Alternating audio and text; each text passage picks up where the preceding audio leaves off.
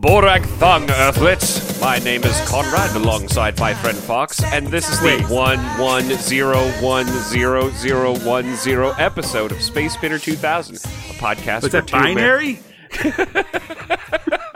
A podcast where two Americans try to make sense of a particular island nation zone, galaxy's greatest comic, 2000 AD, 1 month of progs at a time.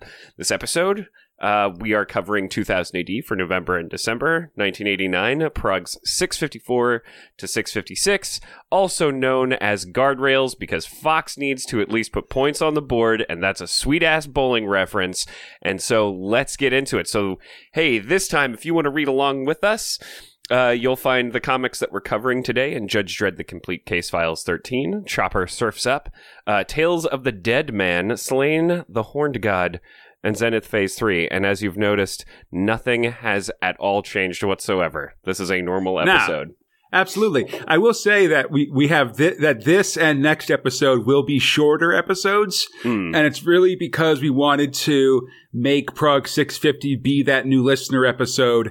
And I figured it'd be a good idea to also have it, have all of the Rogue Trooper story, a War Machine in it.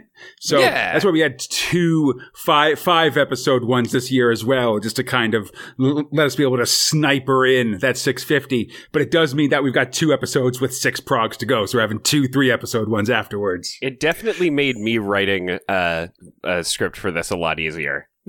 Well, we joked about this on episode 200, actually, and having you take the wheel, and it was very like, oh yes, like, well, there's a three progger coming up. Yeah, I mean that just feels Cut your so teeth right on that. I think it was listen, like, you know I do terrible and things that no one else on Earth would do for this show regularly. So I'm happy. So I'm glad there's some short times for someone else to try to. So I don't just dump 4 progs on you, like recap that, goddammit. Yeah, and by the way, it has 400 future shocks in it. It's only future shocks. This is good. 3 progs, 5 thrills, lean. This is really, the real nice. The filet mignon of a 2000 AD possibilities. It's got that know? Bacon wrap. You know, it's got some decent seasoning on it. It's medium rare. I don't like my meat rare. It's a little weird when it's still bleeding. You know. Fair. So anyway, speaking of meaty men, it's the real one, Chopper. I'm going to have a lot of fun reading these folks. Nice. I'm super stoked. Script robot is John Wagner. Art robot Colin McNeil. Coloring robot Tim Perkins. Lettering robot The Astounding Bombos. Bombos Georgiou. Rare coloring robot involved in this one. Absolutely. So we enter an interesting and somewhat metaphysical foreshadowing about gods and songlines. I don't really get it. I guess there's maybe a thing tying this back to Australia. This seems like kind of cleared for takeoff for me, but cut to Chopper grabbing a newspaper and finding out that Super Surf 11 has changed venues from Australia to Mega City 2. Excuse me. Mega City 2. Yeah. So as he flies on, we're sort of introduced to his boonie pal that we sort of heard about prior to this, Smokey, a half man, half wombat, who gives him a lot of guff and gets it back from Chopper in kind. They seem to have this kind of cute sort of mentor-mentee thing where I guess he just taught him how to, like, hunt snakes. It's pretty neat. Yeah. It's a very Luke Skywalker Yoda kind of relationship here. Yeah, if Yoda had, like, one leg and like an eye patch, you know? Yeah, a cooler Yoda. So Smokey Shots falters. fired. That's pretty great. Smokey falters for a moment, and Chopper's reaction receives scorn and some light grumbling. But, you know, soon afterwards, we cut to their, you know, nightly fire ritual, I imagine, where they are scarfing down some dried meat. And as the two just sort of are talking through, you're seeing Smokey sort of press him on, that he's probably going to go to Super Surf, despite his, attempt at apathy. Smokey says that he's just following his song line, man, which is, also his wind metaphor, or, it all got kind of lost on me at this point, but seems to be really, not as groovy for Chopper at this point. There's also some dire foreshadowing that he's probably going to die soon, and hey, man, in the next day... as though we just needed to move this plot along, Smokey is dead, gets a sweet burial from Chopper, although somewhat heartfelt, and he races off to Super Surf 11. Yeah, well, Chopper was like, oh man, I can't go to Super Surf, Smokey. I got to take care of you. You got one eye and one leg. You need a hand around place. And he's like, I'll be dead soon anyway. Go on without me. And then the next day he was dead. And Chopper's like, whoa, fair play, I guess. Next prog. Back to life, back to survivality. Oh shit, Fox. Oh man. You don't know this, but we just used that song in the opening of episode 202 or 203. Oh, that's rad. Really? That's awesome. Yeah, it came out in '89 and it was like a hit and later in the year. That's amazing. Man, I'm fucking topical as shit. Totally. So as we start in this next prog, we are reintroduced to Jug, who still seems to be somewhat of a slob, kind of ripping through his house, trying to pack for, the Super Surf competition. And we also sort of see his gal pals who are there. Enter Chopper, who greets everyone lovingly, including what I imagine is a very patient girlfriend who's totally stoked to see him. The Charlene, who we met in the previous Chopper story, Soul on Fire. Yes. She definitely has as wicked of hair as him now. She's wearing some sweet, black and white striped clothes, and oh man, this dude needs a fucking bath.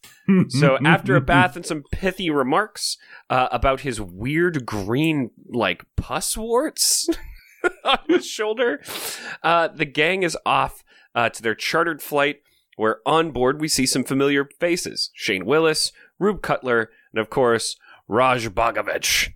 Some of the survivors from the last Super Surf, if I recall correctly. Yeah, I believe so.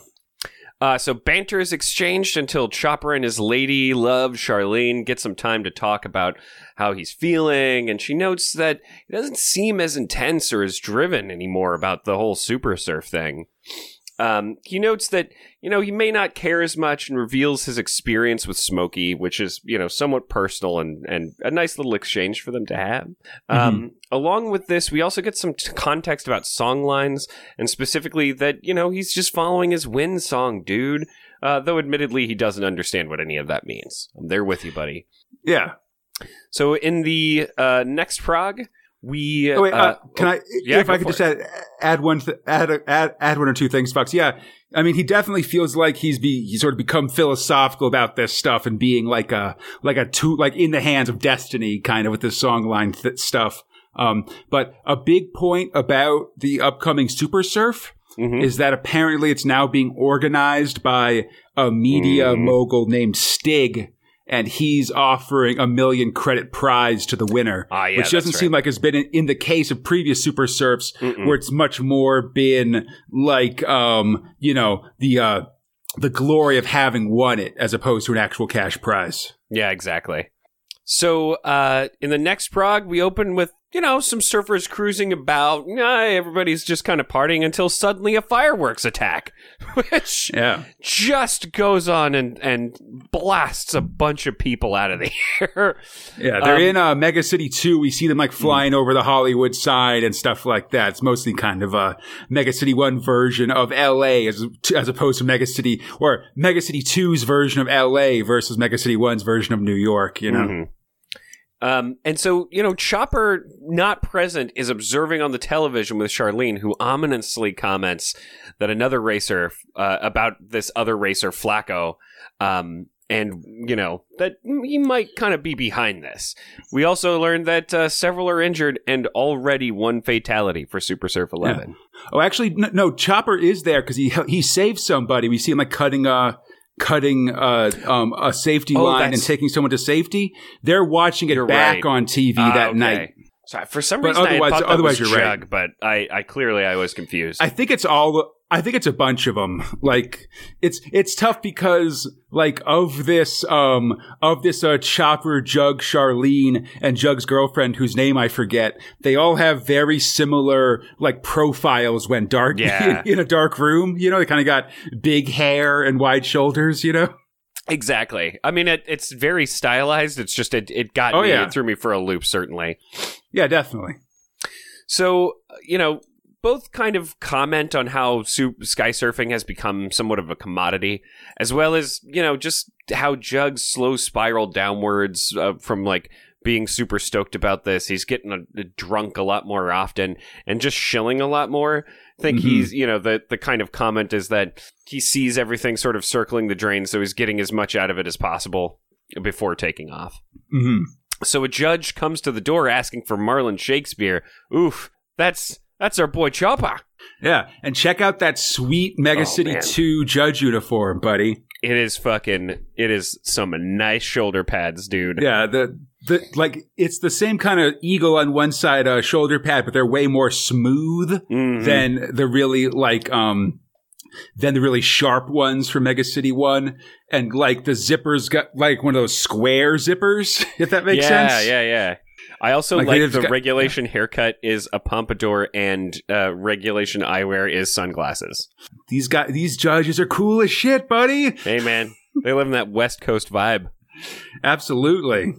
So, Chopper is informed that, hey, listen, Mega City 1's not going to be pressing any charges as long as you agree to stay the fuck out of that city. But, I don't think that that's really going to happen. Yeah, Chopper's like, fine. Pretty much. I'll stay happy to do it. So slowly, over the next page and a half, we start to see the plot untangle as the corporate scumbags of Stig Incorporated comment about being behind the recent skullduggery. And we also learned that Stig Incorporated, though distanced, is likely behind, fireworks and more specifically what appears to be a massive fucking gun to shoot at people during the obstacle course. Yeah, we sort of see them setting up this giant gun emplacement as the workers talk about how it's going to be right on like the main course. Just like, yikes. Real ominous. My favorite part, however, is that we end with a woman whispering to the Stigman himself, "It's time." Ooh, next episode, the contract. So what'd you think, baby? Chopper's back. I'm very excited for the return of Chopper. We haven't seen him since August of last year, so it's pretty good. I will say, as a nerd and keeper of the 2080 timeline, Fox, that I don't think this timeline works out because I'm pretty sure, like, if we assume Super Surf 11, that the Oz storyline took place pretty steadily from what it premiered in fall of 87. That means Super Surf 10 would have been like sometime in late 2109, which means that Super Surf 11 should be in should have been in 2110 instead of at the end of 2111 where we're seeing it here. But there's also a coordinating of time, and the best answer is not to worry about it. Just Bruce Willis, this whole thing. Who gives a shit? Just watch the movie. Well, I mean, not to answer your Bruce Willis reference with an Ashton Kutcher reference, but as I always say, Flesh is also in Judge Dredd's timeline, and there's enough slaughtered dinosaurs for 1 billion butterfly effects because of that. Oh, man. That's beautiful. Yeah, absolutely.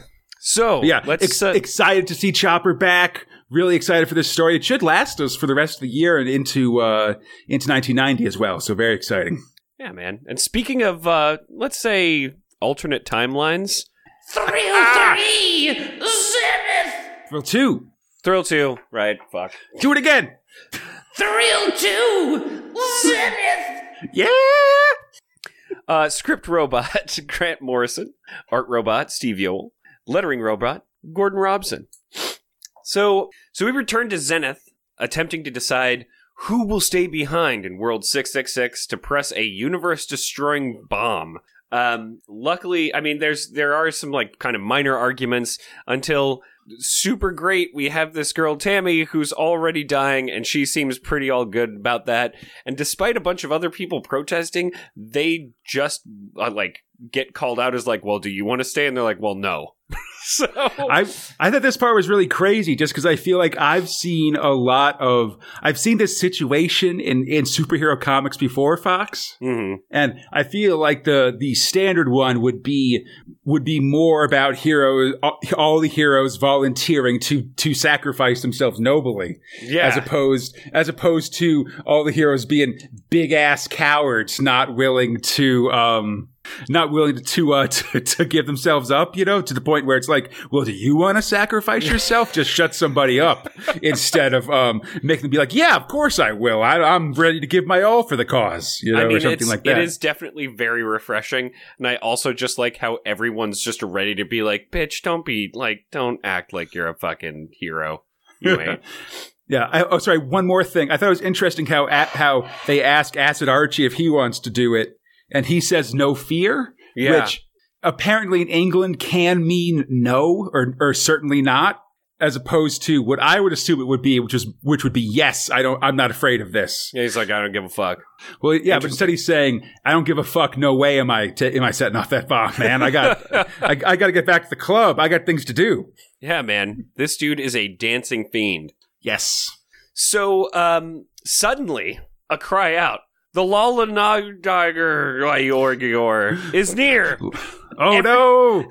Everyone makes for the Rosen Bridge, leaving Tammy behind. As you do, the dead girl's gonna be dead anyway, I guess. So while she sits contemplating her death alone, Tiger Tom appears, embracing his cousin. She won't go alone. Gross.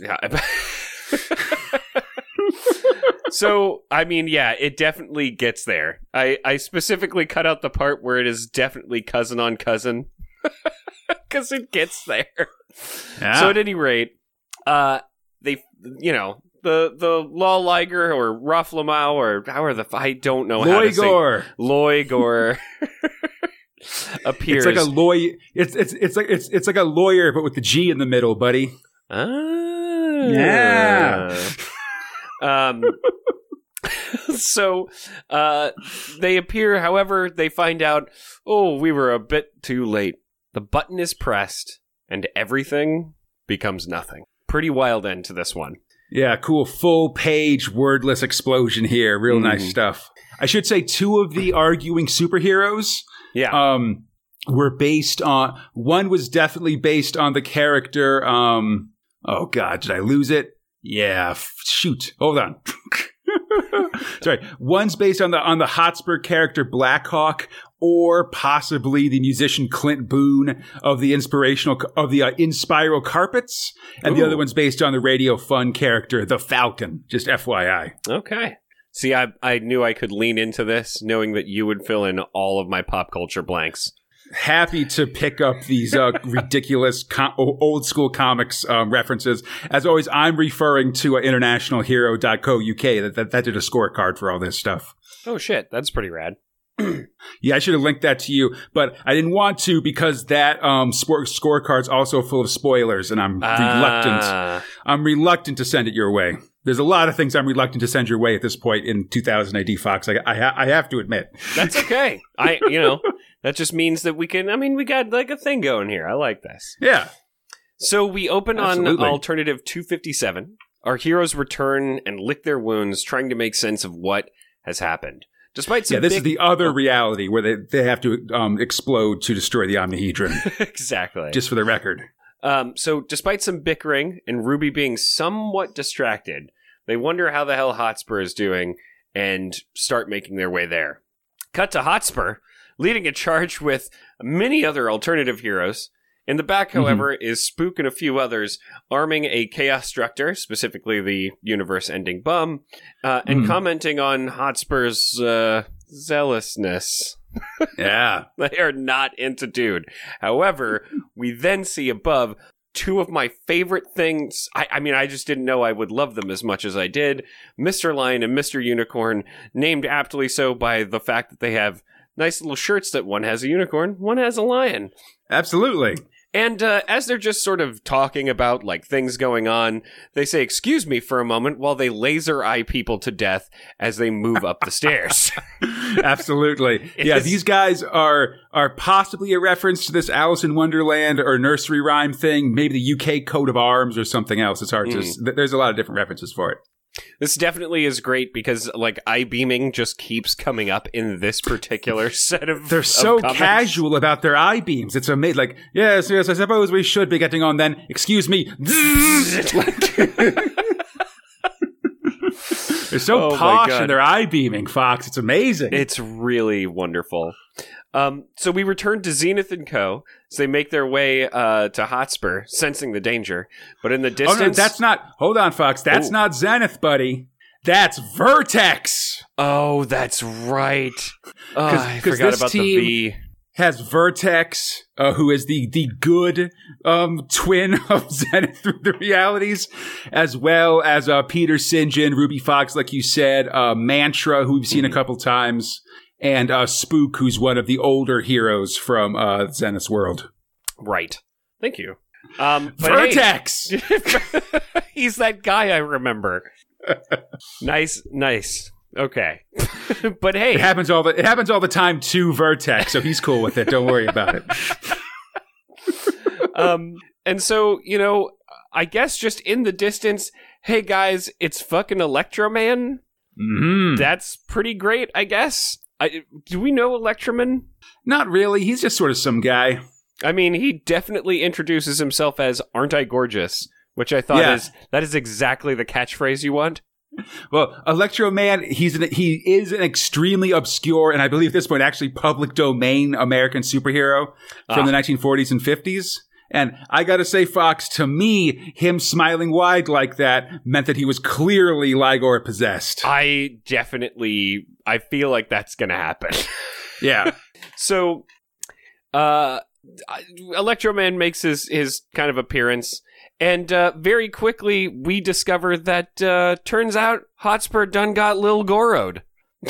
So I changed the spelling each time I did Loigor. He's gonna have a bad time. It's very clear he's about to have a very bad time. Unicorn and Lion opened up their own kind he of got pulled Einstein through the Rosen Bridge. Rosen Bridge or Warp Gate or something, and he popped right into the Ligor dimension, and that's bad times. Cut back to the scene of all of the murder. A man with likely not the power of Thor fiddles with his Thor belt and swears this has never happened to him before. It happens to a lot of guys, Fox. I mean, listen, I guess just don't buy a fucking Thor belt if it's not actually going to give you the power of Thor, I guess is my big thing. It means I like you, Fox. It means I like you when it doesn't... I'm just really excited, you know? Yeah. So... I swear it never happens. I keep smashing the button and I'm not turning into the God of Thunder. Just give me 10 minutes. So No, don't get dressed. So we're informed pretty quickly that Hotspur's been taken, but we don't get far as Wyvern, another laser eye Lolgor, or Loiger, shows up. Thor belt does not last. Ooh, no. No, he gets eye-lasered. Yeah. So, and just as things seem to be their most bleak, there's a plink, a shimmer. Yeah. A Rosen Bridge. The mighty Archie, Acid Archie, the anarchist angel, mad mental crazy! So, Acid Archie does the only thing that I think I didn't know this comic book needed, which is appear out of a Rosen Bridge, riding atop a T-Rex, which he has painted with a bunch of smiley faces and flowers. This is the best fucking thing I've ever seen. Next episode, Arena. Dude, when Archie shows up on that T-Rex, it's the greatest thing ever, buddy. That's how you cliffhang somebody, all right? That's how you, leave somebody wanting more. I just, I always knew I loved him. Now I just know why. I thought So I had my iconic. reasons. Yeah. I thought I had No, my that's gonna reasons. that's gonna be the cover of the it episode was for just sure. such a- I'll tell you that much. It's just such a surprise, that's all. Yeah, definitely. So how'd you enjoy Zenith, my man? Good. I thought this was fun. Just the going into this second reality where everything's going real bad, like even worse than in reality 666, and adding in some more mysterious parts to the story, I guess. Yeah. I thought it was interesting when Hotspur landed in the land of the Ligor. We actually get some more names for these guys, and it's all your H.P. Lovecraft favorites. Yep. Your Shub-Nigguraths and Cthulhu's and things like that. Cthulhu of the Eyes or whatever. Yeah. In two things I think that should be mentioned because I think they might be laying track for later. First is when we meet the folks on Alternative 257, like when we start that second part of the story.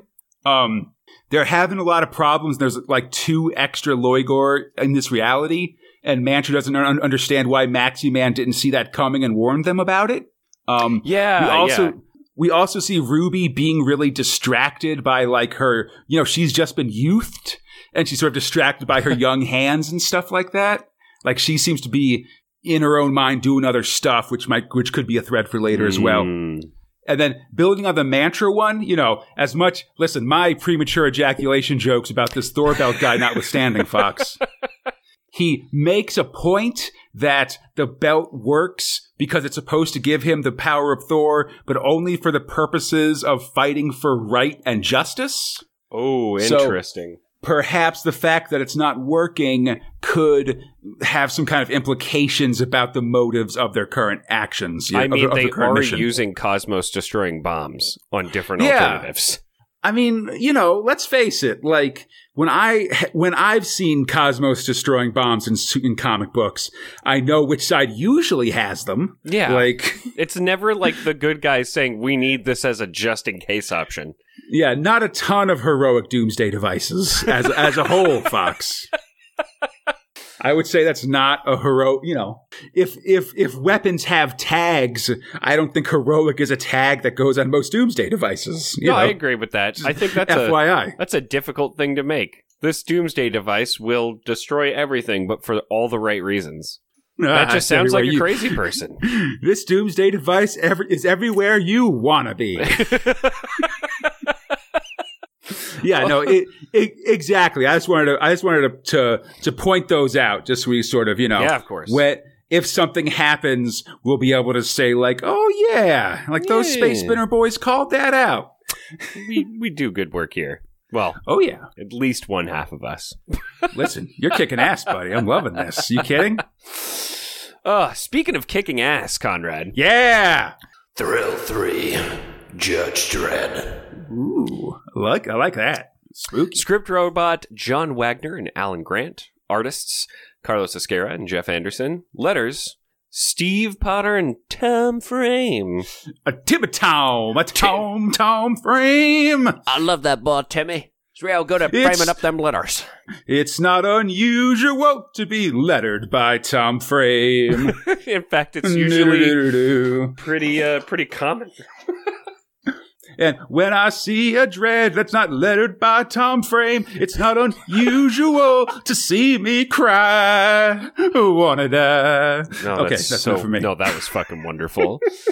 The revengeance continues in tonight's thrilling conclusion of Young Giant. Ooh. So we open with Judge Dredd interrogating the only person who seems to be left after the tussle, demanding to know the supplier of the snuff pictures. We find out that there's a ledger that needs to be decoded, and fellow judges suggested JD not to, maybe take Giant outside for a fucking soda to cool him down, because that kid just iced a guy. Yeah. So outside, the two discuss Giant's future, the ultimate choice that he needs to make.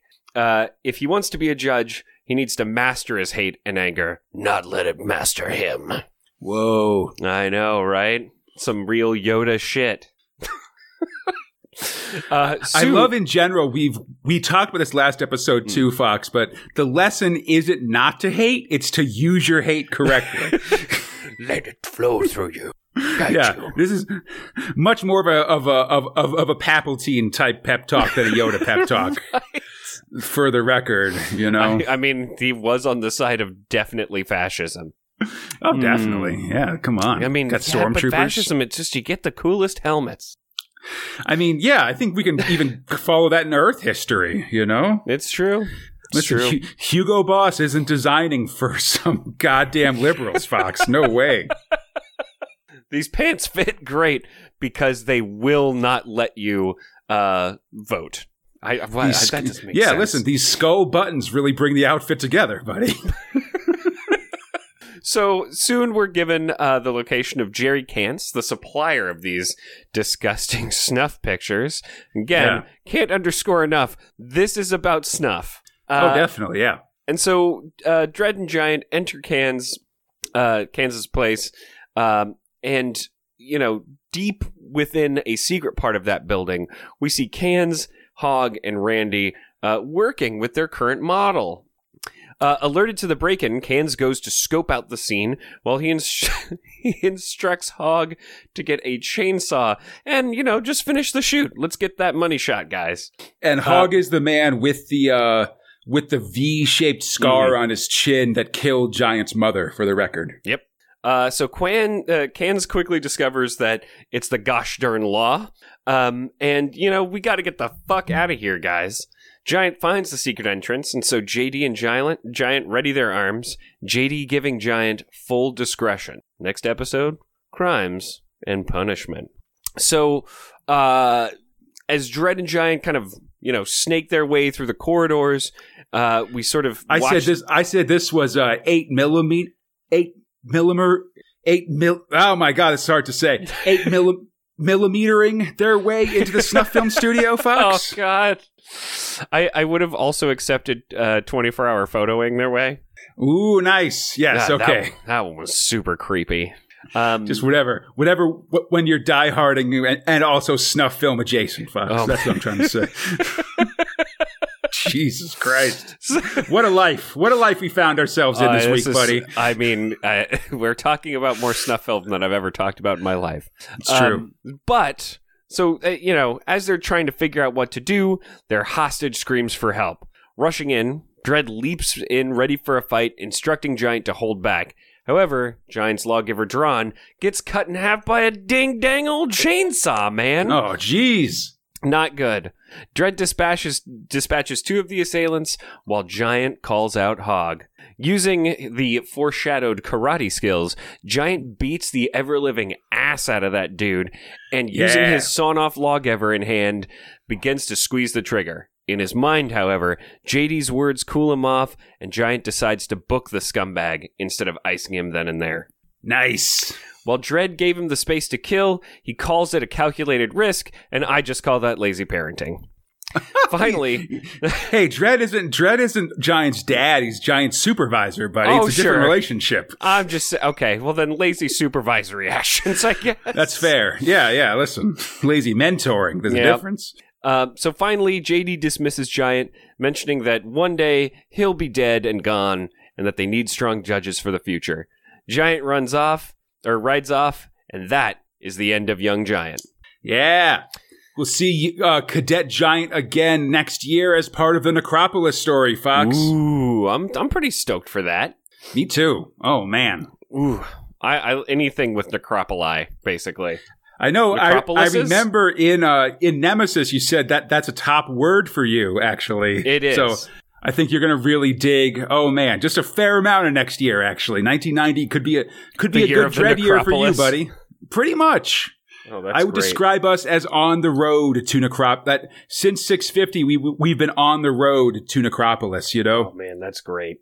It's like in pro wrestling when you're on the road, like in January, you're on the road to WrestleMania. So like a lot of the shows have to do tangentially with WrestleMania, like the Royal Rumble in January determines a challenger for the championship belt and shit like that. Anyway. God, that's fucking yeah. No, you've got the fact that you're comparing it to WrestleMania just makes me like even more stoked. I mean, it's a mega epic, you know. Yeah, so dude.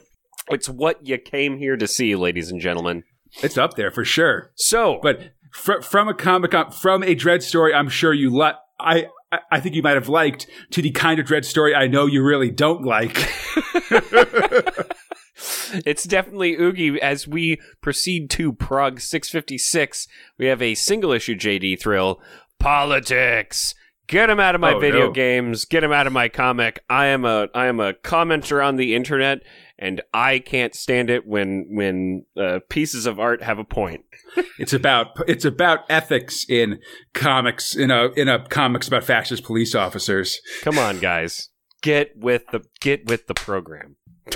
So, in one of the most hilariously named anybody's ever, Vanilla Batcave is having a soapbox about her new film, Trains, Planes, and Democrats. And while she is definitely hawking democracy, she is also definitely advocating for the purchase of all of her merch. JD, who's somehow, huh? I just want to say, somehow Vanilla Batcave is more suggestive than any James Bond lady name. I mean, it definitely felt as disgusting as saying Octopussy or Xenia Onatopp. Almost worse, if you ask me. It's pretty bad. It's somehow more biological than Vanilla Batcave. Well, and her hair is white, so you're just like, okay, like, do we really want this to be like? There's subtext there that I just don't think they meant it, but it definitely came off as gross. I'm pretty sure they did. This feels like, this is one of those situations where it's like, I think this is the text. It's not even subtext. It's just as wrote. Yeah. They're just saying she's got she's got a nice smelling vag, buddy. I think that's just what we're talking about here. Well, or a cavernous fucking space where something else would be. Yes, it's cavernous, but smells nice. That's what we're looking for, I guess. Oh my God. I don't know. Oh, man. Oh, got to keep one hand on the steering wheel with this one. That was great. Like that guy in a Predator telling all those jokes. Oh, my God. This is an explicit episode, Fox. Listen, man. We didn't call her Vanilla Batcave. I've lost all executive functioning. I'm forced chaos in the podcast now, Fox, talking about it's a fun place vaginas. to be. It's a fun place to be. So I apologize. No, that was rad. So JD, who is in the crowd, gets into a disagreement with a citizen who apparently huffs whatever Vanilla puts down. I don't like that sentence. This doesn't last long as several ships fly in and just begin shooting judges and the crowd, which seems got lasers. Plausible. So multiple judges are killed, their weaponry seemingly having no effect. The crafts land crying out that they are the sons of the Iron Lady and abduct Vanilla Batcave and leave. God damn it, Thatcher, again! I think, again, this is as wrote, right? So, you Tories. Oh, and just in true A Clockwork Orange fashion, Vanilla Batcave comes to, and she is faced with Judge Dredd, who, whoa, hey, didn't that guy die? And he extols that, hey, listen, democracy doesn't work for our fascist government, so we're gonna have to zap your brain, reconstruct your face, and ship you to an off-world colony, because politics is dirty business, and democracy just ain't worth it. The end of Judge Dredd. Yeah, they really just like don't even try for democracy. I mean, they put on a giant show where they pretend to murder a bunch of people just so they can make it okay for the masses to be like, democracy bad. And then they immediately move in the sort of news program to, now, do you suffer from blocked bowels? I mean, they do in that newscast say that the judges were actually just injured instead of killed. Sure. So it's not as mysterious, but yeah, no, they're willing to put on this is a classic false flag of patriot groups that the globalists use to to blame them for their psychological conditioning. This is so amazing. Please continue. Well, no, I'm just saying this is like a literal false flag with like judges pretending to be terrorists or fake terrorists funded by the Justice Department to easily take out would-be political dissidents who they just, they don't kill to keep their hands slightly clean, but they will just completely, brainwash you and just drop you someplace not knowing who you are. Oh my God. And with no connections or anything like that. This is pretty dark. I mean, listen. I'm not going to say it's a new milestone. I'd say it's as dark as the Revolution storyline, which also had false flag actors, for the record, Fox, just so we'll remember. Oh my God. But I mean, this is just another example of it. And this one is also with Dredd specifically quarterbacking it, you know? Mm-hmm. Like, I think that's the biggest point, is that I think it'd be real different if this was just something the Justice Department did, but maybe Dredd wasn't aware of it or something. Oh, yeah. But they are very clear that this is our poster child for fascism. Yeah, like the fact that it's Dredd that seems to be the one who's in charge of all this stuff, or at least the man, like the primary point of contact for it, clearly means that they're trying to portray the Justice Department as these bad guys of the peace, basically. Absolutely. It makes it really interesting that they're doing this, but also it means that, as we'll see next year, it means that the villains that the judges have to face have to themselves sort of rise up to become even worse, to sort of go up against these fascists that were, or, police state, authoritarian overlords that currently populate the city. You gotta fight fire with even worse, bigger fire. Yeah, or just means fire's pretty bad. But, if something worse than fire came to town, then you'd be fine having fire there to help fight it. I don't know. If suddenly the entire city, if your entire town was knee deep in, danger acid, fire could, push it away or something. Yeah. My metaphor is breaking down, but we'll see what's going on here later, Fox. That's what I'm trying to say. Oh, God. And man, oh man, Conrad, speaking of breaking down, non-thrills, covers, and nerve centers. Yeah! Oh, don't be excited for that. Always. I want to hear these editorials, buddy. I hear I can win a Nintendo this week. Okay, we're getting there, buddy. You keep it in your pants. So, cover of 654, a badass Space Server cover by Colin McNeil, ordering us to surf or die, which seems like a pretty easy choice if you ask me. Don't know why they needed it to be a command, but I enjoyed it. Nice. Inside the Nerve Center, Tharg explains that Rogue Trooper is delayed, but offers up some Chopper, which I think, I imagine at least, is a better trade. Regardless of the outcome of the new Rogue Trooper story. Pictures include a negative Dredd and a Judge Bugs. He is likely using a heat stinker round. Ooh. No? I feel like that joke was going to fall flat. I went for it. An eloquent writer requests back issues and receives what I can only describe as a canned response from customer service. Later, someone pretends to be a baby. It's as weird as you can imagine. We then have a nice little ad at the end of the comic book, which reminds me of that kind of Tom Frame side hustle that we keep kind of hearing about. And honestly, I want some silkscreen prints. Yeah, this is that side hustle. Absolutely, it's fucking great. I completely forgot that was a thing. It was just neat to be reminded. Definitely. Yeah, I feel like our last maybe 30 or 40 progs didn't have ads in them, Fox. We've just started getting them back, and I've missed them dearly. So it's really great.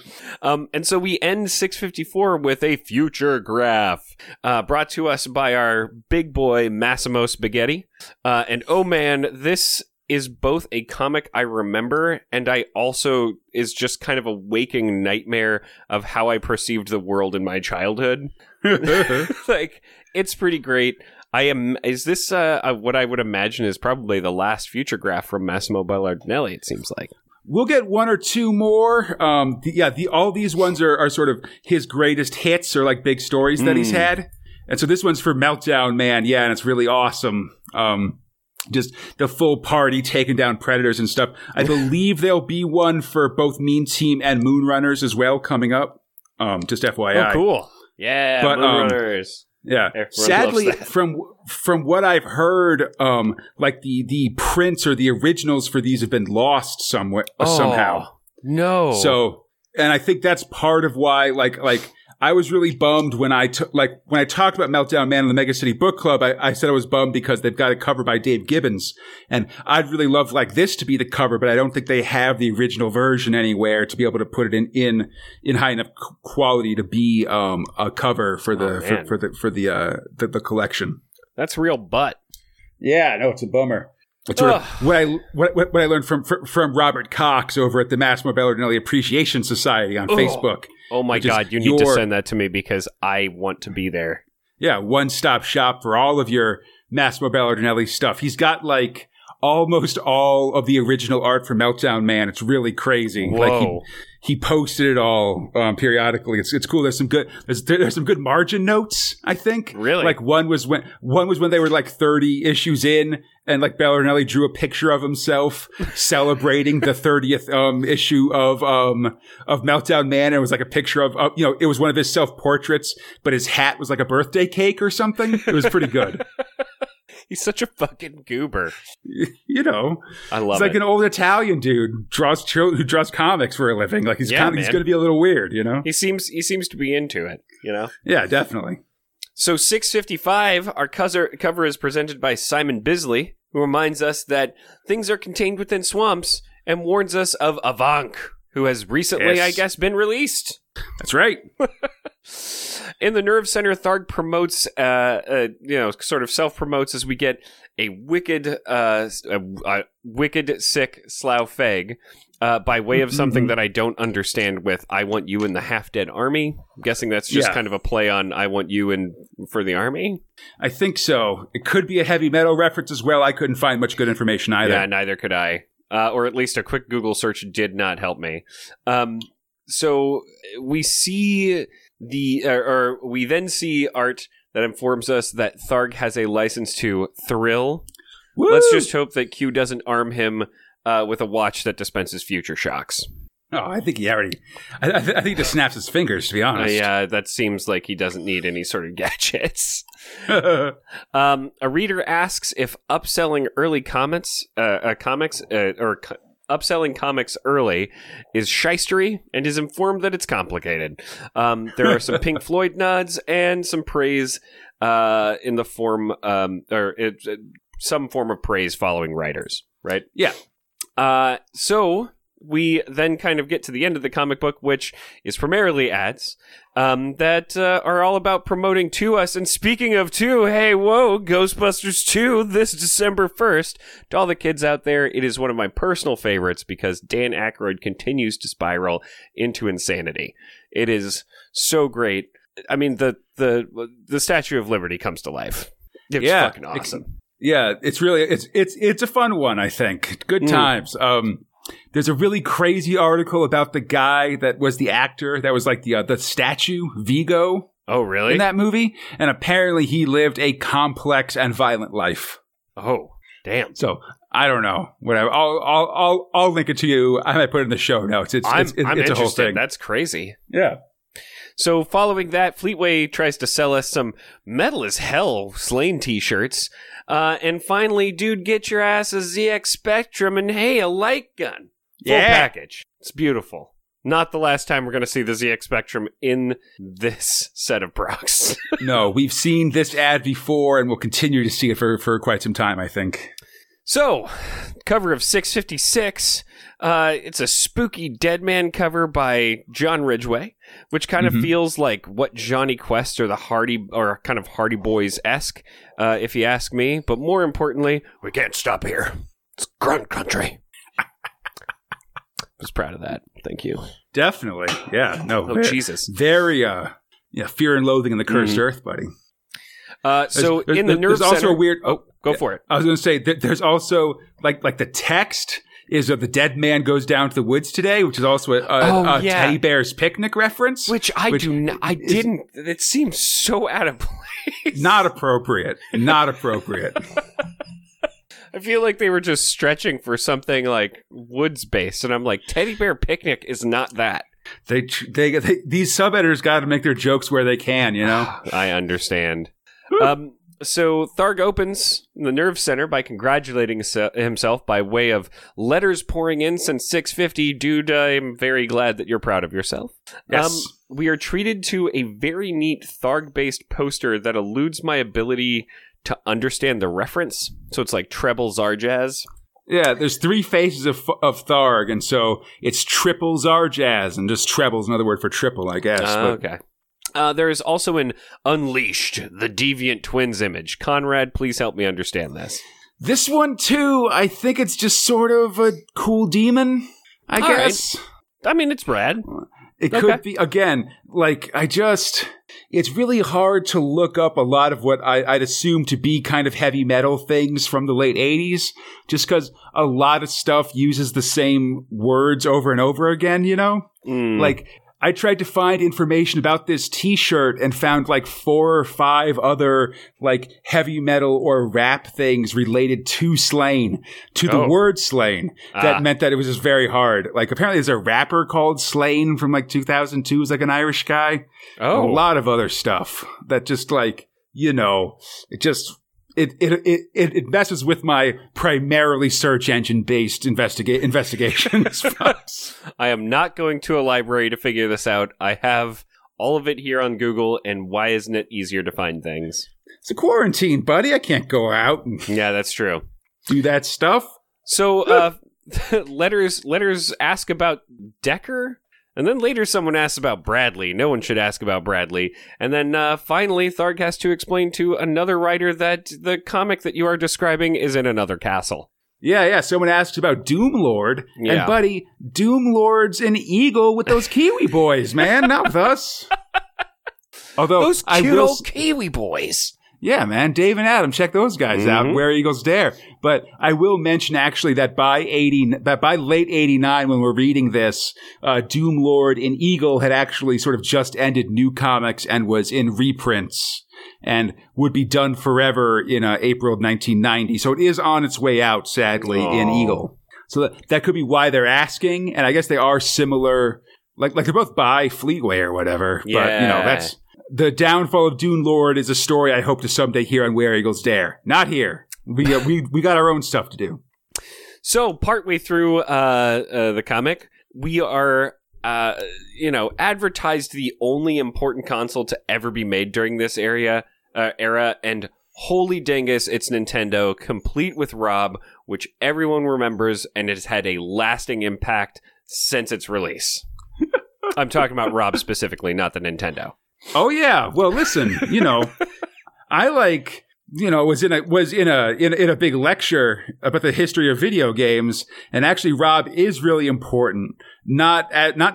Which was a robot peripheral that came with the Nintendo Entertainment System, the 8-bit Nintendo console for the record.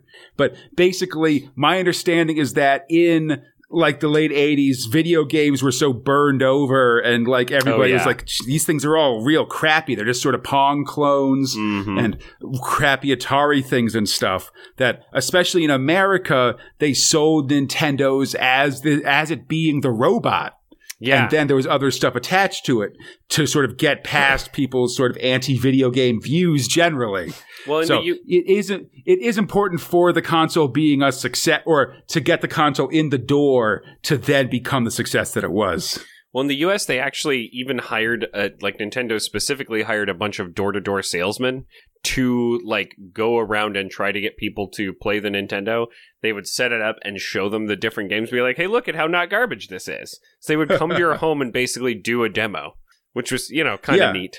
Kind of a neat thing that definitely wouldn't happen these days. I haven't seen a door-to-door salesman since fucking like 19 or maybe 2000. I gotta say, a door-to-door salesman would make me want to buy something less, not more, at this day and age, Fox. I think everybody agrees with that idea.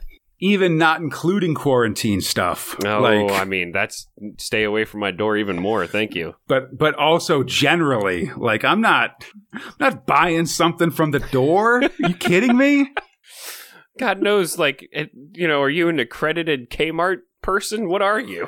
I assume more door-to-door salesmen are just pretend serial killers at this day and age, Fox, as opposed to actually selling things. They are only serial killers. Yeah, come on. One way or another, you know? So finally, at the end of the comic, we get some self-promotion and are informed about Comic Mart in Westminster. Ooh. And once again, we're reminded that the ZX Spectrum does in fact exist. So Good luck, buddies. But that's back, man. But not too bad. But that's why the Spectrum has that light gun advertisement now. It's because Nintendo's made its way to Britain. Mm-hmm. And so all of these, personal computers are trying to kind of rebrand themselves a little bit more as like video game systems, like the NES or like the, I forget what you call the Master System in England. It had a different name, but whatever the Sega 8-bit system is, are sort of showing up and starting to eat those guys' lunch just because they can sort of do things a little bit easier and have a little bit more processing power and other things like that. So I forget who it was that helps them create the light gun specifically for Nintendo. But the company that has been providing like lenses and different parts to Nintendo since then, and Nintendo will almost exclusively only work with them just because they were someone who sort of started with them at the beginning. It was a neat little thing that I learned about like last week. It's a shame I don't remember the name, but it was interesting because it was kind of like, here's how light guns work. Also, did you know? It's a real, real in our VR times. It's a real relic of the past, Yeah, absolutely. And speaking of relics of the past. Ooh! Real for the dead man. Oh, nice. Script robot John Wagner, art robot John Ridgway, lettering robot Jack Potter. I'll mention actually, there's a typo for this in Barney because the writer for Dead Man is Keith Ripley, not John Wagner. Actually, I am sorry. No, it's in there. I've talked to them a couple of times to get them to change it, and they haven't. It's real, one of these internet things. You know how it goes. Yeah. So, Yasa explores a cave deep inside of his own nightmare, where he finds corpses and the presence that has been haunting the town. It appears as an Elvira, and as she reaches out, very quickly turns into a very gross witchy type, not a sexy witchy type. As Yasa screams, waking up, he and the dead man regard she was looking for him. Yeah, it's cool. She goes from a pretty lady to a desiccated corpse. And we also see that she's got this like coiled snake tattoo on her arm. And that tattoo like comes alive and becomes crazy snakes and stuff as she shrivels. It's kind of one of those cool superpowers you never really, like, if you had the choice between that and something worse, I guess. I feel like tattoos should never come to life, man. Like shooting your fingernails off as like little missiles. I would not want that.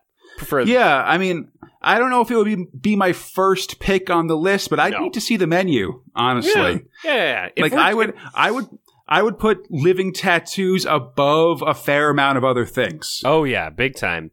I definitely think that it's more of your like bespoke / it's kind of the hipster superpower, right? Yeah. No, living tattoos isn't an incidental power like being able to fly or super strength or something. Mm-hmm. Like, if your tattoos are alive, then that's your gimmick. Like, then you're Tattooman or something like that, Oh, no. You're talking to Ray Bradbury because you're the illustrated man. No, even...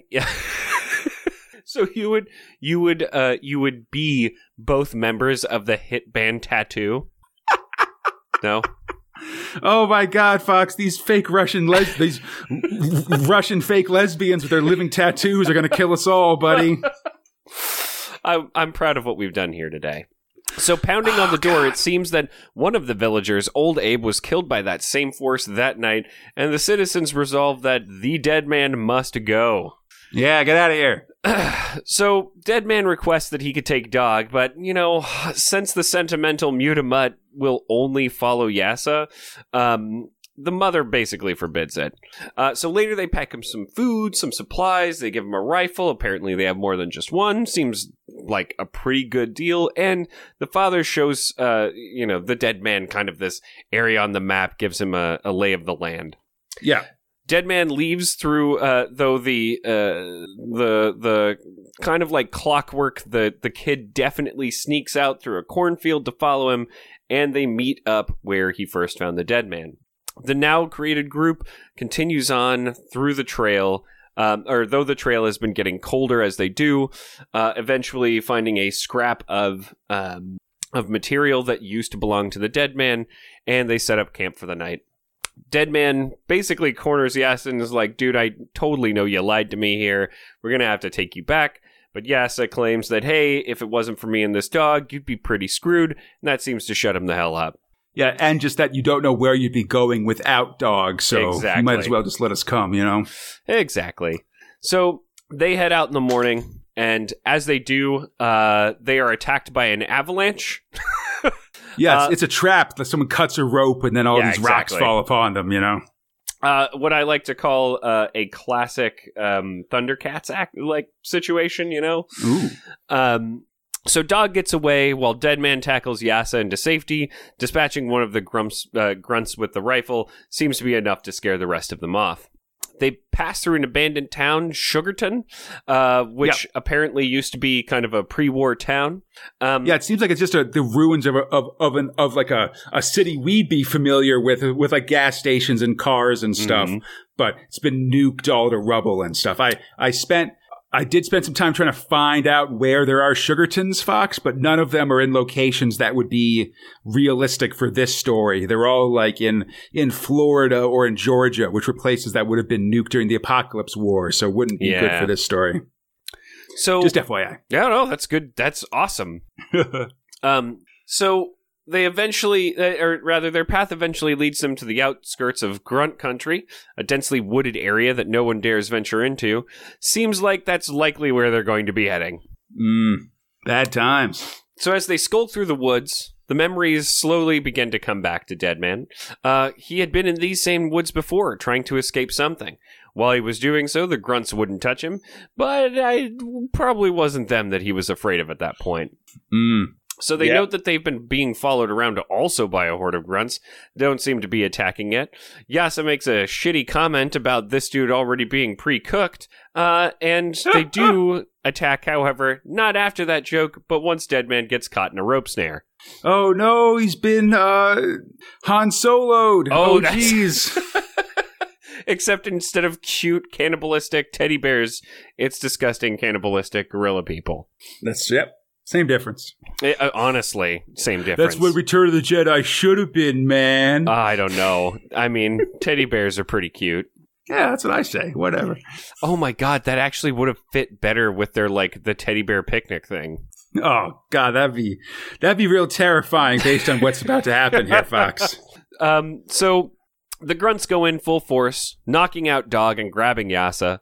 However, even a strung-up dead man can still fucking kick ass. And he begins attacking and killing grunts with the rifle, smashing them with the butt, evading fucking, like, clubs, and eventually hanging upside down by 1 foot. He's scoring these headshots left and right, buddy. It's pretty awesome. It's rad as hell. He shoots himself down. Specifically, he shoots the rope that then drops him down, and he tries to give chase, killing multiple grunts, but they seem to have gotten away with Yasa and Dog. Yasa! Next time. Absolutely. Terror of Gruntwood. God, that's such a lame title. But it's such an awesome comic. What do you think, man? Oh, man, I love this stuff. I said before that John Ridgway's superhero is drawing a terrified child, and he really earns his money, especially in the first one, in a 654. Oh, yeah. All these faces of Yasa just screaming into the night are really awesome. Yeah, just he really brings this kid's terror out in a really amazing way that I think is awesome. Just the way that this black and white art really works to both make the dead man seem gruff and mysterious and just actually allow Ridgway to put so much emotion in Yasa's face as he experiences this stuff. A lot of the landscape stuff is cool too, like Sugarton had a really neat like ghost town look, and that first picture in 656 where they're entering into this forest and and like the trees are all over them, and the ground is just this huge gnarly carpet of like tree roots, like literally gnarled. Not my surfer talk that I have occasionally when I say things are gnarly, but like just the whole thing is just like all of these like all the trees look like they're like kind of like bugs walking around or something, because they have all these roots standing up and like scattered all over the place and stuff like that. That looks like it would be like scary and treacherous to walk through in the first place, even if there aren't like cannibalistic grunts out there trying to eat you. And it just does, it's just a really great, like, I don't know, like they've just decided to put this horror strip right in the middle of my sci-fi strip, and I love it, It is such a saving grace through this whole thing, and I don't know. They definitely keep pushing on. I'm getting a little tired of the grunts at this point, but that is not a knock against it. I definitely like the reveal of this like entity, which can't decide if it's Elvira or Gross, like Tales from the Crypt Keeper. It goes back and forth, literally, you know? So it feels good. I like it a lot. And I mean, I don't know. I fuck this comic for making me think hard about what my top and bottom thrills are going to be. Totally. So yeah, I'm interested to see just like how we go with this dead man, the mystery behind him, and stuff like that. I think that's going to be really exciting. We've only got this one ends in early 1990, actually, but I'm so excited for it, Fox. I love this story is really great, and where it goes is really amazing. Oh man. Oh God, I'm so excited. Yeah. And speaking of the culmination of our excitement for the night, my man. Yes. Thrill 5. Slay the Horn God. Script robot Pat Mills, art robot Simon Bisley, lettering robot Steve Potter. So we start our story, this time recounting the last needed treasure, the boogie that Ukko has fished out of his nose and stuffed into his mouth. Oh, no. But more specifically, the Leofail, the navel of the goddess. Ooh. So apparently it was it's being kept on the island of Phalius. It's the capital of the tribe of Shadow, who apparently only fight at night, tattoo or paint their skin black, as well as their shields. So, spooky types. Yes.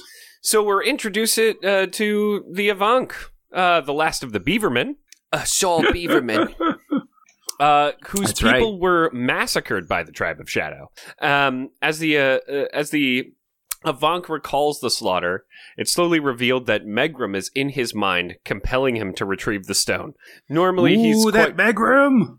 I know. Normally, as this is sort of described to us, they were a pretty docile group, but now he has become just a bit more vicious. So, in the Great Hall above, King Sangan of the Shadow Tribe has not been able to sleep. Apparently, his rest is constantly filled with the screams of those that he brutally murdered. I mean, I feel like that's pretty fair. Yeah, specifically of the Beaver people themselves that he took to claim this land and get the sacred stone and stuff. It also appears that the Leofail has slowly been converting his people to moon worshippers instead of sun worshippers. These guys, I guess, had once come in. They were part of, the sun warriors. Now they are moon people. Yeah, which the Beaver people were as well. They've sort of been poltergeisted a little bit, like to become like similar to those that they conquered because of the influence of this here rock. Yeah, it definitely feels like there's some insidious shit going on with this Earth Goddess shenanigery. So continually, the king wants his nightmares to end, and it seems that is coming in the form of the Avank. The Avank! Laughably quick, the Avank, who had prior, again, been a much more peaceful creature who had been trying to communicate with these lesser life forms that use speech instead of using mental connectivity, not picking up those Wi-Fi signals, I guess. Sorry, go for it. I was going to say there's a very Pat Mills section in here where apparently the Beaver people tried not to develop language, and that actually having language was a sign of stupidity because by not forming a language, it meant that their brains were able to form without the restraint that language imposes upon you or something. I guess. Yeah, exactly. It's That's the exact response, Fox. Ooh, I guess. So, what I find kind of funny about this is he just has a real easy time fucking up these people, kind of tearing through the halls, and just takes the stone unabated by the king, and heads to the bottom of the sea. The king even at one point is like, "Oh, let him take it. That thing's driving me crazy. I'm happy to see it go." The stone drives me crazy. Ooh, ooh. So news reaches Marius, who immediately tells Slain. Everyone is super stoked to hear Slain's plan, swim to the bottom of the ocean, and totally Grendel this thing to death. But, he seems pretty all right to just, get drunk and be depressed for reasons. Definitely. Marius and Slain talk, Slain throwing a pity party, saying it's better to survive than gather all these items. This is a horned god. It's about life, and maybe we just need to whatever. And this basically makes Marius rage quit.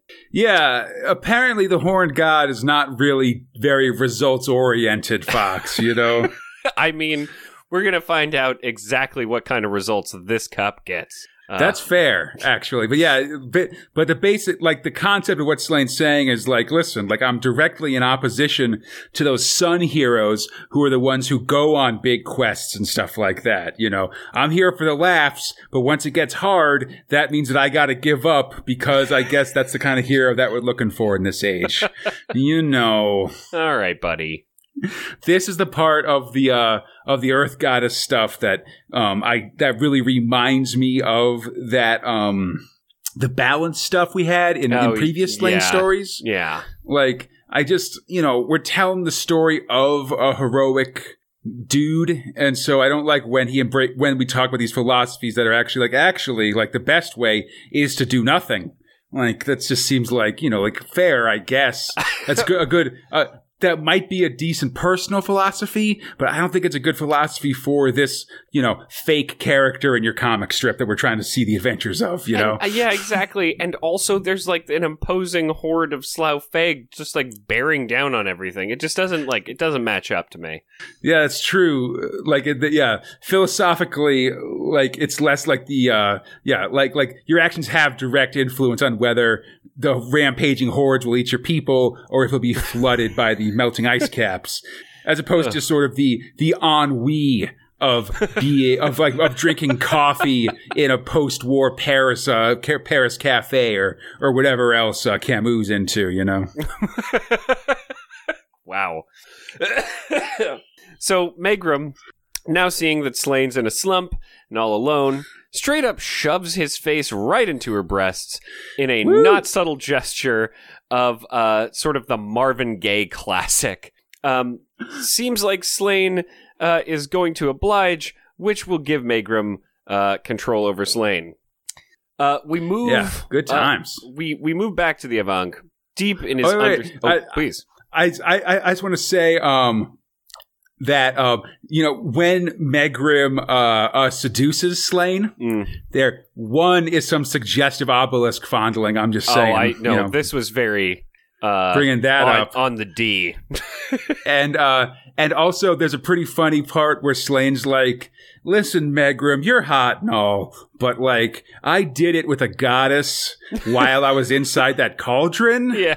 So I'm used to a pretty high, standard of lady, I guess.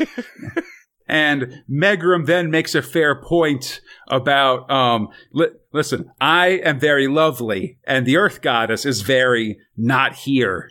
And that seems to be enough to convince Slain for them to start doing it. I mean, that and her grabbing his head and thrusting it right into her cleavage. It's a multi-pronged attack. Oh my God. But she thinks Slain is hers to command at last. She's been trying to work a glamour upon him. And it looks like he's finally given in and may now at last become disastrously booty blind like the king before him. So we move to the Avanc, deep in his undersea cave, fondling and cradling his newly gotten stone. Megrim's voice seems to be gone now. He can finally rest in his dreams with his dead wife and children. Oh man, that's sad. Yeah, bad times. So topside, it appears that Ukko and Neve, have come to see King Sengen, who is, well, like, just insane now, I guess. Yeah, they got a full who's on first kind of thing. It's a very as they're weird trying to thing. introduce him, you know? Exactly. It appears that they just really want to go we just need a boat and some dudes. We're going to go fetch that stone. Again, we have a bunch of confusing dialogue where it's clear that the king does not know what the fuck is going on, but the major domo immediately assists in setting that shit up real quick, and we learn the real ruse. Slain is getting it on with Megrim to distract her from Avank so that they can get the stone. And that just seems to me like, okay, sure, that is probably true. I mean, I just think that Slain is DTF. That's all. I mean, you can be DTF and be doing it to manipulate someone, Fox. I'm just saying that that's what we call that. You know, when you're trying to to manipulate the seductress, but you also actually do it. That's what I like to call being able to wet my beak a little bit. You know, I can't wet my beak, Fox. I'm the goddamn king of all these people. I'm a horned god. Goddamn it. I could do two things. I could do two things. Or one thing for two reasons, perhaps. I mean, he's definitely taking it for the team. And speaking of doing that, Ukko suits up in an amazing diving outfit and is kicked out to the ocean and makes sure that prior to this, he's like, well, let's see here. I wonder who's getting the better deal out of all three of us, because it seems to me that one of us is getting a great one, the other one gets to sit on a boat, and I get to go to the bottom of the ocean. Yeah, he's in this diving suit that's kind of like those guys from Wizards, the old cartoon movie, but also a little like a KKK goblin kind of look also. Maybe it's just a pointy hat, you know? It's definitely it's a little weird. But, creative. And so we cut to Ukko entering the cave, ready to thieve the sleeping Avank's treasure. Yeah. Slain will return in Prog 660. And the end of Slain. What's a little weird here, actually, is that last issue, 655 also said Slain would return in 650. Okay. And if you notice, both of them have big cliffhangers like that, and it seemed like they weren't quite sure about it. Yeah. I will say that one, actually, Slain won't be back until Prog 662 in late January of next year. Come on. Yeah. But also, I gotta say, I think the second story we talked about, or the second Prog of Slain would have been a better cliffhanger for that time than this one. Like, because I think that idea of Slain not knowing what he's gonna do and being seduced by Megrim would be a really cool down note to leave Slain on for a couple weeks. But if this one, they've explained that Slain's not actually being seduced, and they basically have an idea of how they're going to get the navel and stuff like that. So, what's Ukko going to do when when he confronts the Avank is less of like something I want to mull over for 5 weeks or whatever. No offense to Ukko. Ukko's my dog. Yeah, but he's also it's not quite like the same. the prime character you want to fucking cliffhang on, in my opinion. Yeah, especially because they just kind of incidentally in dialogue take the air out of the other big cliffhanger, which is Slain and Megrim canoodling. See, that would have been an actual like decent cliffhanger there, right? Like, yeah. ooh. So I think. Yeah, so this feels like a bit of a misstep to me, not a massive one, but especially sort of how they're releasing this stuff. It seems like a bit of a poor move. I firmly agree on that one. And so for me at the very least, I find Slain to be pretty all right. What I really wanted to shout out, and I didn't get to do that in kind of my descriptions, was there's a lot of talk about a navel.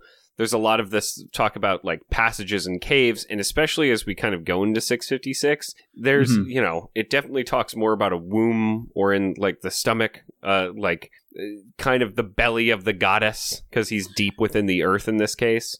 Yeah, I think that's a very interesting thing. What with this also looking like an egg as opposed to a navel, I suppose.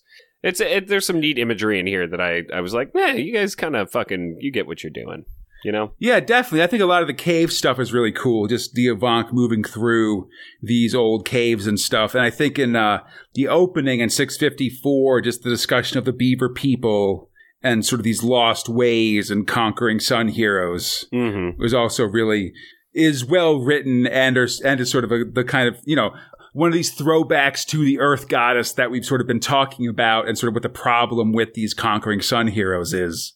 I think it's an interesting story to see as something taking place in like ancient Europe, I guess, just because it feels more like a colonization story, which I'm more used to taking place in the Americas and stuff. But it is very much of that theme, I think. Yeah. I dig that a lot. It's definitely dark. Fuck. I mean, the guy's going through night terrors, just remembering murdering all these people, right? Yeah, definitely. I think it is really interesting just to see how this slaughter has affected the king and this sort of how this last survivor of his people is sort of making his way through the world.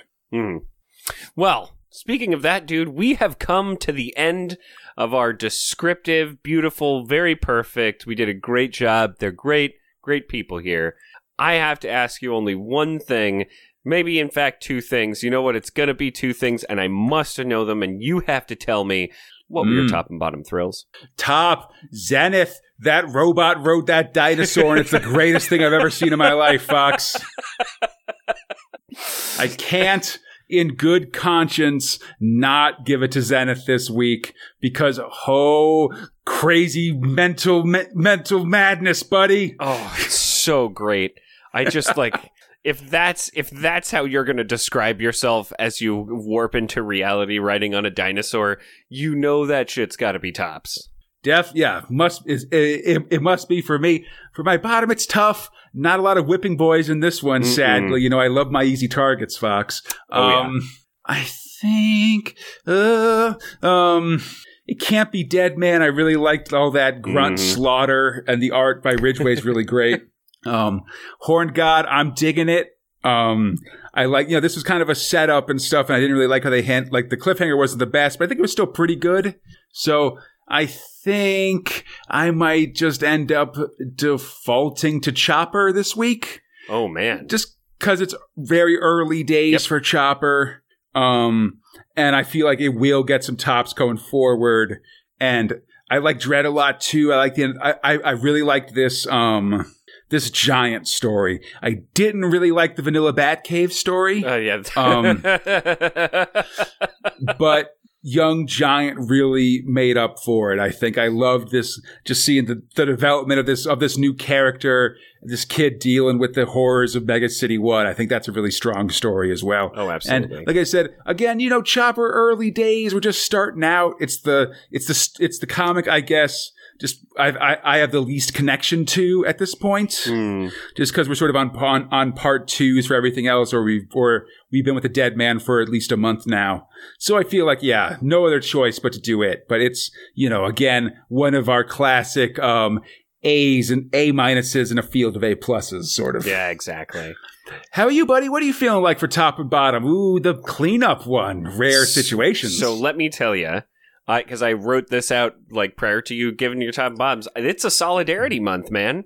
Oh, nice. It's fucking full solidarity over here. So my top is absolutely Zenith. I think that just coming from like how they dealt with this, you know, we got to blow up 666. Like there's like that nice kind of interchange. And then also, you know, you want to end that note with, I guess, some cousin intimacy or whatever. Just even like the nonchalance of dealing with this fucking like zealous weirdos army by just, you know, we should get out of here. Yes, my feelings exactly. Excuse me. You know, just like it really kind of like knows how to pace itself as both funny and also terrifying. And then finally just sort of ending on this like super ridiculous build-up to who has so far already been my favorite. You can't not put a robot riding a dinosaur screaming mad mental crazy. like, that's a cliffhanger. That was really like, I was so stoked when I saw that this part of the story was the end of an episode, Fox. Oh. Or was the last Progman episode. This is real. Like, oh yes, like this is timed just right. It's a clear, like, Spinny's art contender for me. Like, very clearly. I especially just like him chanting a bunch of maddening shit before he apparates. Like, that shit's so good. Like, you can't even see what he's saying because you can hear it as it's manifesting, but the letters are too small, and then it just keeps, like, building. It's clear he's been chanting this stuff or singing this stuff as he entered the Einstein-Rosen bridge the whole time. I would be singing any made-up garbage that I wanted as I apparated on a fucking dinosaur that I painted. You know? Definitely. And so, Bottom, I'm there with you. I like, obviously, you know, as you said, sea of A pluses. There's 1 A- there. You know, for me, it's more of just that the Chopper storyline. It's, you know, I'm glad to see the character growing. I think that just like the plot device of like, hey, we finally meet this guy. Also, impetus for you to leave now. I'm not really sure where like the kind of song lines and whatever thing is going. It's neat. Yeah, I know you aren't feeling that song line stuff that much, and that's fair. Well, it's more of just that like I love the mysticism of all of it, especially in a world like Judge Dredd. That shit exists. Oh yeah. It's just that like with how just kind of aloof Chopper is to the whole thing and doesn't seem to like really care, and I think that is an interesting character development, but then you mix in like this kind of destiny angle and it's like, yeah, but if he doesn't give a shit, then like you're throwing in this destiny thing, but like even the guy who's telling you about it doesn't really seem to give a shit. I don't know. There were parts of it that I just felt like fell flat, and you know, corpo sponsorship bad. I mean, it's definitely underscored by the fact that they, like, fucking place a giant gun in somewhere. And I'm like, all right, well. Yeah, I think we're going to get some. I think that the development of that Stig character, we're going to get some more of it that's going to sort of specifically mark him out. Yeah, I think the fact that we haven't gotten we haven't gotten to that point yet kind of takes some wind out of the story's sails as well. But not bad. Like this sounds like I'm saying. No, I mean it is beautiful and it's great. It just takes time to get there, but it will get there, and then we'll be go firing on all cylinders. You know, it's going to be fucking great. And anyhow, I hope you enjoyed the show, listeners. I know that I've enjoyed recording it here with my buddy Conrad. I mean Fox. Yeah. I mean Conrad. And as always, you can find Space Spinner 2000 on iTunes, Stitcher, the Google Play Store, Spotify, or on our podcast site at spacespinner2000.com. Feel free to contact us at spacespinner2000@gmail.com, on the 2000 AD forums, or on Facebook, Instagram, or Twitter pages. On Twitter, we're at SpaceSpinner2000. For everything else, just look us up, or just look up Space Spinner 2000, and we should be there. We're at there. Space Spinner 2K, I should say. Oh, that's right. At Space Spinner 2K. Hit us in the DMs. Yeah, and let us know what you thought about Fox taking the wheel here. God. I thought it was fantastic. Like, excellent job, buddy. This is great. I mean, I now see the marathon that you're in sometimes. Oof. It was a lot. It was fun. We're getting to the summer, and these summer months are really where I finish every episode just covered in sweat, just from having talked for like an hour and a half. Oh, awesome. My God. So come back next time as Zenith, Chopper, and the Dead Man roll on. Judge Anderson rolls the dice with the Random Man, and Dredd learns once again that it pays to be mental just in time for Christmas. And ooh, I'm so excited about that. Yeah. Until then, I'm Conrad, I mean Fox, and he's Fox, I mean Conrad, and we are Space Spinner 2000. Spunding for 3.